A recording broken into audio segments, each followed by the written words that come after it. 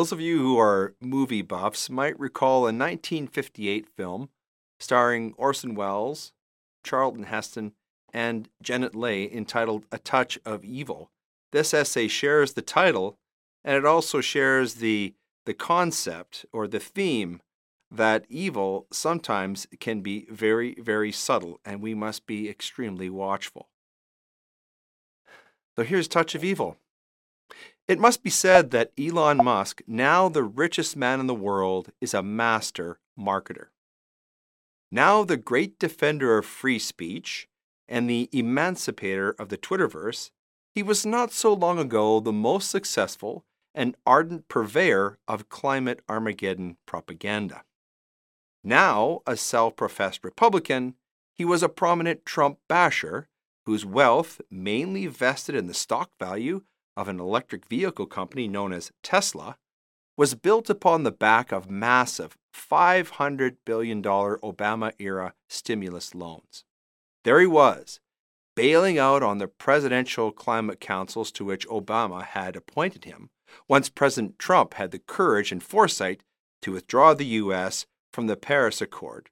He tweeted, quote, "Am departing presidential councils. Climate change is real. Leaving Paris is not good for America or the world," end quote. Even today, as he crusades for free speech and tokes up on the Joe Rogan podcast, as his Tesla factories continue to run on generators fueled by natural gas and produce cars that neither sell nor run very well, he continues to sponsor a $100 million prize for innovators who can conjure up ways of defeating, quote, "the greatest threat to humanity," end quote. In other words, climate change. A couple of days before Christmas last year, the Daily Wire ran a story on its website entitled, "Tesla Causes 8-Car Pileup on San Francisco Bridge. Driver Tells Police Self-Driving Mode Malfunctioned." The crash occurred on Thanksgiving Day in the U.S. and resulted in 2 juveniles being transported to the hospital for minor injuries. According to a police report obtained by Reuters, the Tesla Model S made an unsafe lane change and then began slowing to stop. The vehicle behind the Tesla then rammed into the back of the braking Tesla, resulting in a chain of crashes on the bridge. Following the crash, the Tesla driver told police that he had put the car into full self-driving mode, or FSD, but authorities could not determine if the FSD software had malfunctioned. Naturally, Tesla offers customers FSD mode as an a la carte item. It is a $15,000 option. The FSD software allows the vehicle to change lanes and park on its own, while autopilot mode gives the Tesla the ability to steer, accelerate, and brake autonomously within its lane. But the company warns that these features do not enable the vehicle to drive itself. Reports of this alleged Tesla malfunction come as the car manufacturer's stock has seen its largest decline in history after reaching all-time highs during the COVID-19 pandemic in 2021. It has plummeted by 64% ever since the leftist media assault upon Musk began after he purchased Twitter for $44 billion in late October of last year. It seems financial analysts fear that Musk's purchase of Twitter has scared investors because Musk is using Tesla as his own ATM machine to keep funding Twitter. Gene Munster of Loop Ventures expressed this concern recently on the leftist virtue signaling network otherwise known as CNBC. Quote, "Elon is Tesla's brand. He needs to pull it together. He's made these mistakes about running off on the mouth many times, and he needs to tighten up his message because he's going to cause some long-term damage if he doesn't right the ship," end quote. Musk has himself warned that the transition away from oil and gas is not as easy as people think, and that society would be devastated overnight if it tried to stop using fossil fuels. Quote, "At this time, we actually need more oil and gas, not less. Realistically, I think that we need to use oil and gas in the short term because otherwise civilization will crumble. One of the biggest challenges the world has ever faced is the transition to sustainable energy and to a sustainable economy. That will take some decades to complete," end quote. Actually, Elon, the world already had a very sustainable economy until the day before yesterday, when robber barons like you set out to destroy it. Presumably, Musk thinks that we still need fossil fuels around until he can find something else as powerful and efficient as the rocket fuel he uses to power his SpaceX voyages. But the problems with EVs run much deeper than public unrest about Elon Musk's Twitter purchase. There's something much more sinister going on here. Toyota CEO Akio Toyoda recently stated publicly that the silent majority of auto manufacturers are not fully sold on electric vehicles. The head of what is now the world's largest automaker said recently that he remains skeptical about moving to only producing electric vehicles and that most people who work in his industry agree with his analysis. While speaking to reporters recently in Thailand, Toyota said, quote, "People involved in the auto industry are largely a silent majority. That silent majority is wondering whether EVs are really okay to have as a single option. But they think it's the trend, so they can't speak out loudly. Because the right answer is still unclear, we shouldn't limit ourselves to just one option." End quote. Those remarks come as supply chain issues sparked by the pandemic continue to make it difficult for manufacturers to obtain raw materials necessary to build new cars, especially EVs. While some of Toyota's rivals have jumped fully on board the EV bandwagon, even setting hard deadlines after which only EVs will be produced, Toyota has diversified its future product offerings and focused on making traditional gas cars, hybrids, and hydrogen-powered vehicles. Supply chain issues aside, let us dig yet deeper on this EV issue into the very earth core substances which power them. On Christmas Eve last year, the world's most watched podcaster revealed horrifying slave labor conditions used to mine materials needed to power EVs. Podcast giant Joe Rogan used his show last year to eliminate some of the inhumane conditions employed to mine raw materials used to make electric car batteries, as well as for other devices like cell phones and laptops. Rogan had as his special guest noted activist Siddharth Kara to talk about what happens at mines in Africa, especially in the Congo. Quote, "Throughout the whole history of slavery, I mean going back centuries, never in human history has there been more suffering that generated more profit and was linked to the lives of more people around the world ever in history than what's happening in the Congo right now." And the reason I say that is this: the cobalt that's being mined in the Congo is in every single lithium-ion rechargeable battery manufactured in the world today.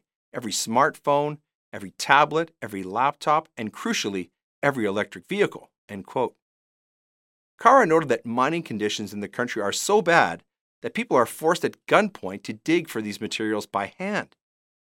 Here's another quotation. "Cobalt really took off about 10 to 12 years ago, and it's in another part of the country in the mining provinces in the southeast of the Congo. And cobalt took off because it started to be used in lithium-ion batteries to maximize their charge and stability.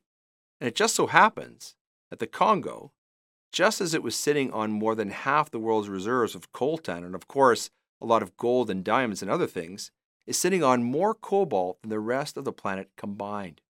And it's a small little patch of the Congo, southeastern corner, a part that used to be called Katanga. And before anyone knew what was happening, Chinese mining companies took control of almost all the big mines, and the local population has been displaced, is under duress, and they dig in absolutely subhuman, gut-wrenching conditions for $1 a day, feeding cobalt up the supply chain into all the phones, all the tablets, and especially electric cars." End quote. So it is that once again we have entered the heart of darkness.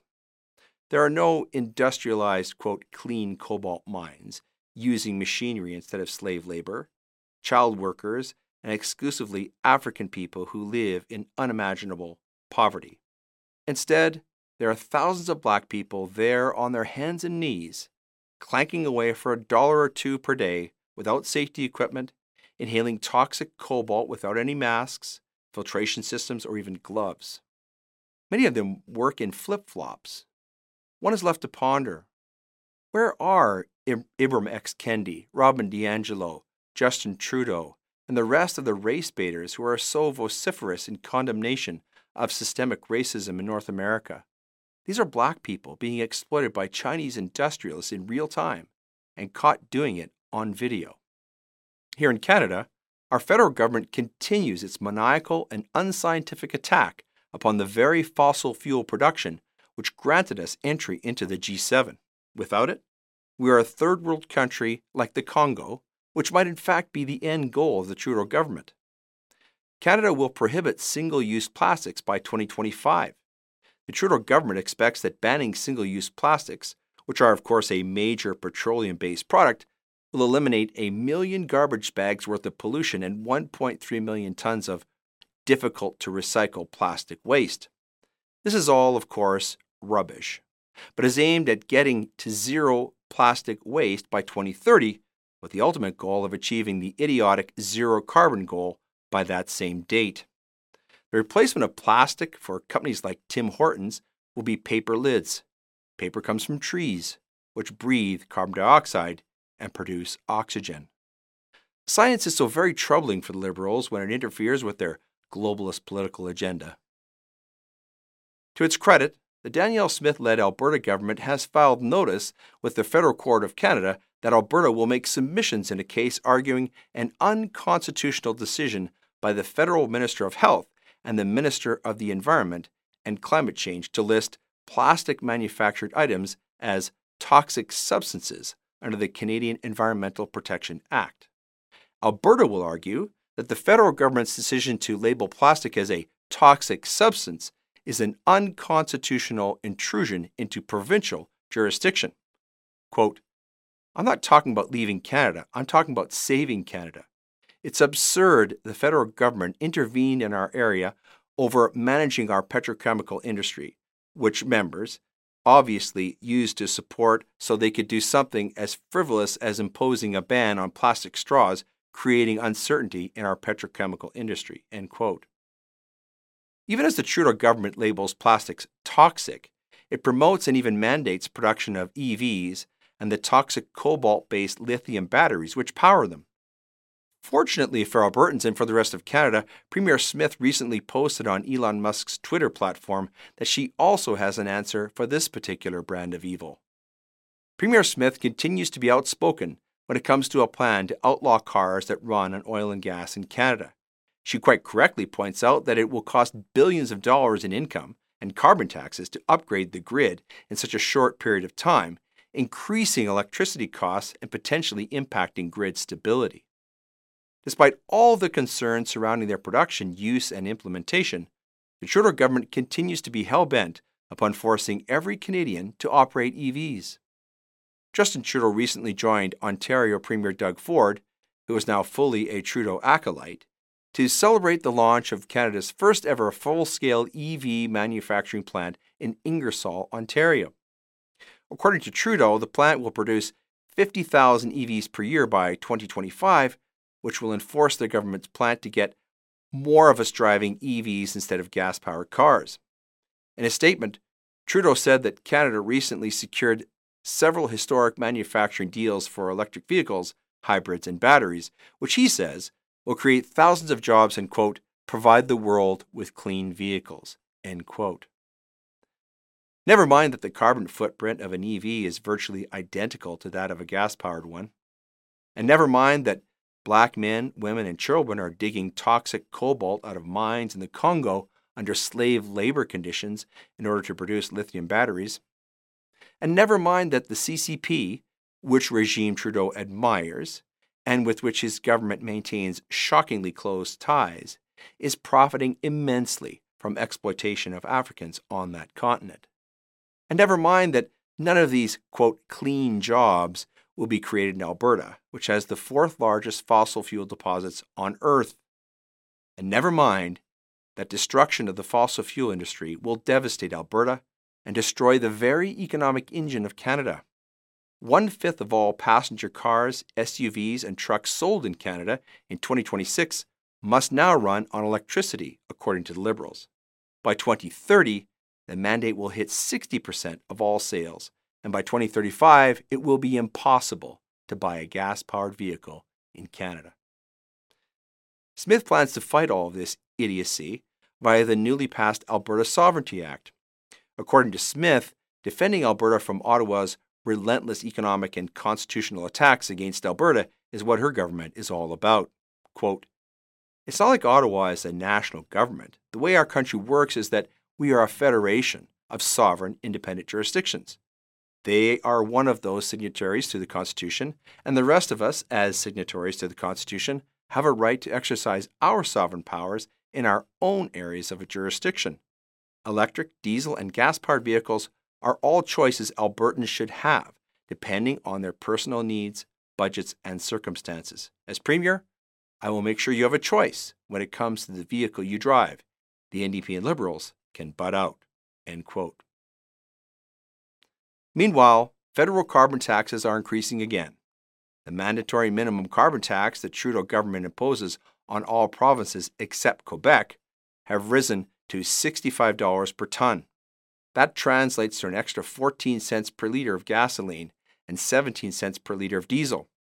It will cost $10 more to fill a family SUV with gasoline and more than $22 extra to fill a heavier-duty diesel pickup, which many hard-working Albertans use to earn a living in the oil and gas industry.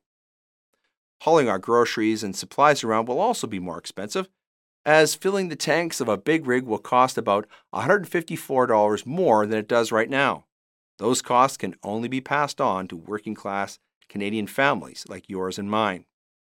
Adding insult to injury, the Trudeau government, with the constant support of their NDP lackeys, is also creating a second carbon tax through fuel regulations. This tax is set to appear in the summer of 2023 and will result in another 10 cents more per litre for us at the pumps. It almost appears as though there is an orchestrated agenda to drive us away from fossil-fueled vehicles and into exclusive use and production of EVs, which will profit the CCP via its unconscionable mining of cobalt in the Congo. Could our federal government possibly be so evil? In a bold move to save Alberta taxpayers hundreds of millions of dollars, Premier Smith is suspending the provincial fuel tax for at least another 6 months. That equates to a 13 cent per litre reduction for consumers and saves about $15 when filling a half-ton pickup and about $118 when big rig truck drivers fill up their tanks to deliver our goods, which directly impacts the inflation that the Trudeau Liberals have promised to combat. Albertans now pay the lowest fuel costs in Canada, and the only taxes we pay are the ones imposed by the federal government. Lower fuel costs make it more affordable for families to live their lives in freedom and prosperity, and for businesses to deliver goods and services and to employ Albertans. Is it any wonder, then, that Alberta has the highest net influx of new residents from other parts of Canada? We're the only ones resisting the spread of evil, the latest Frankenstein of the despotic leftists bent upon achievement of human misery and annihilation.